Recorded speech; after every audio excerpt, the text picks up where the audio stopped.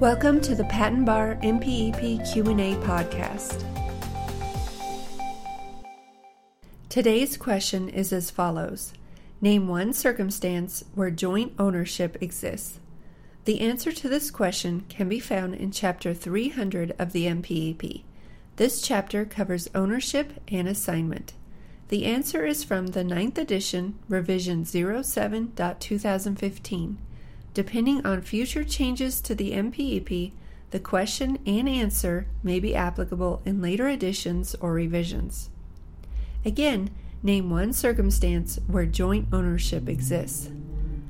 As shown in Chapter 300, joint ownership occurs when any of the following cases exist: multiple partial assignees of the patent property, multiple inventors who have not assigned their right, title, and interest, or a combination of partial assignee or assignees and inventor or inventors who have not assigned their right, title, and interest.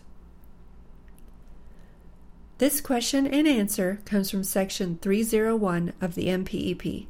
The following is a brief summary of Section 301. MPEP 301 covers the ownership and assignability of patents and applications.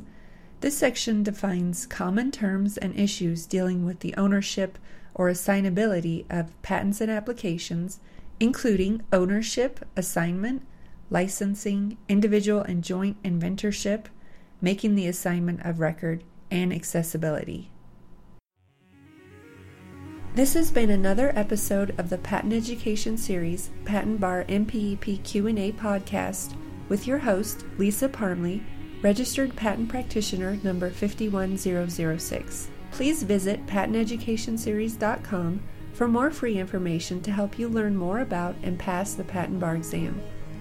Thank you so much for being part of the Patent Education Series community and for being here today.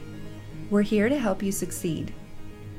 If you'd like to help the show, the best thing to do is to subscribe and share it with a friend.